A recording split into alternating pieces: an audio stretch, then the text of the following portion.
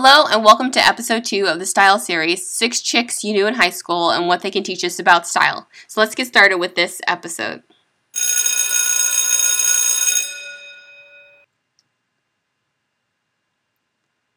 This series will take place in 6 parts. So the very first episode we covered Drama Girl. If you think of that person from your high school, they are very serious and dramatic and probably wearing black all the time.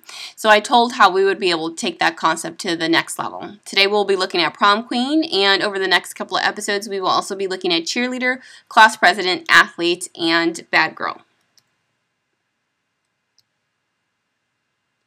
So, as I said, we'll be looking at Prom Queen. When I think of the Prom Queen, I think of evening gowns and tiaras and sashes and beauty pageants and big hair. Okay, but actually the takeaway that we're going to have for this episode, the style concept, is sparkle.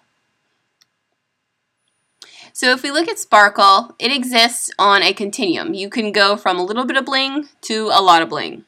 So on the little bit of bling, adding sparkle would be just have sparkly toenail polish. Very subtle. No one sees it. It's in your shoe, unless you're going to the beach or wearing sandals. On the other extreme end is a lot of bling. Okay, this would be the Queen of England at her coronation ceremony or a drag queen beauty pageant. Okay, so we don't want to exist on the extreme ends. We want to actually take the middle path. So I'm going to give you a way that you can do that.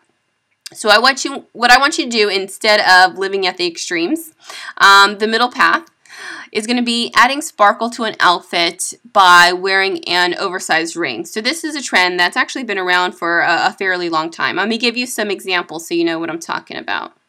Okay, so when I say oversized rings, sometimes people think I'm talking about the Hope Diamond and think that they have to mortgage their home. That is not at all what I'm talking about. So all the examples that I found for this particular episode are actually from Sears.com. Okay, so there are very affordable options. It could range from even going the route of Forever 21 to a actual jewelry store and paying the big bucks for the real deal. But all these are from Sears and pretty affordable options. So let me show you what I was able to find.